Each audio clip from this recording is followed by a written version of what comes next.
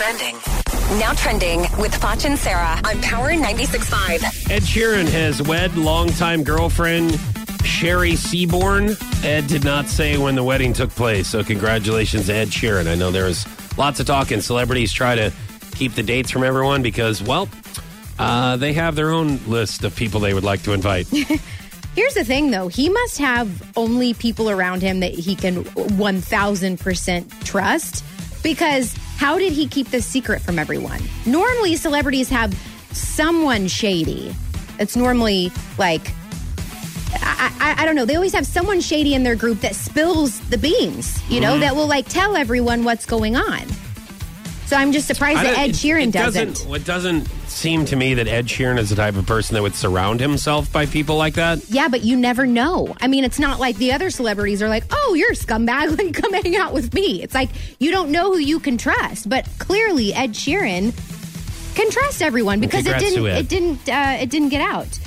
The next iPhone may come with a 6.5-inch screen.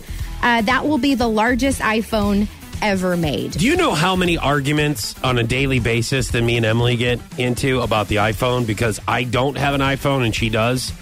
And everybody's really passionate about iPhones. It seems like everyone has iPhones except me. Yes, you do. You and David. And I don't like communicating with someone that doesn't have an iPhone because I need that instant gratification of me sending a text and then me seeing them responding.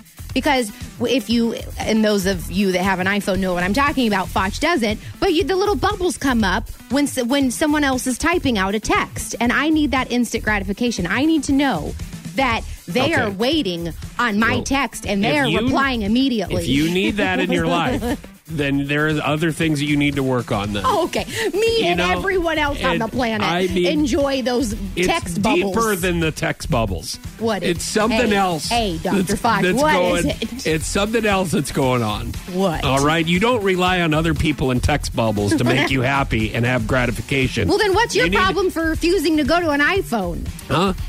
Because I've never done Apple. I've never done Apple. And you know what? I want to tell you guys something. Tell us. The one time that I did Apple was in 2008.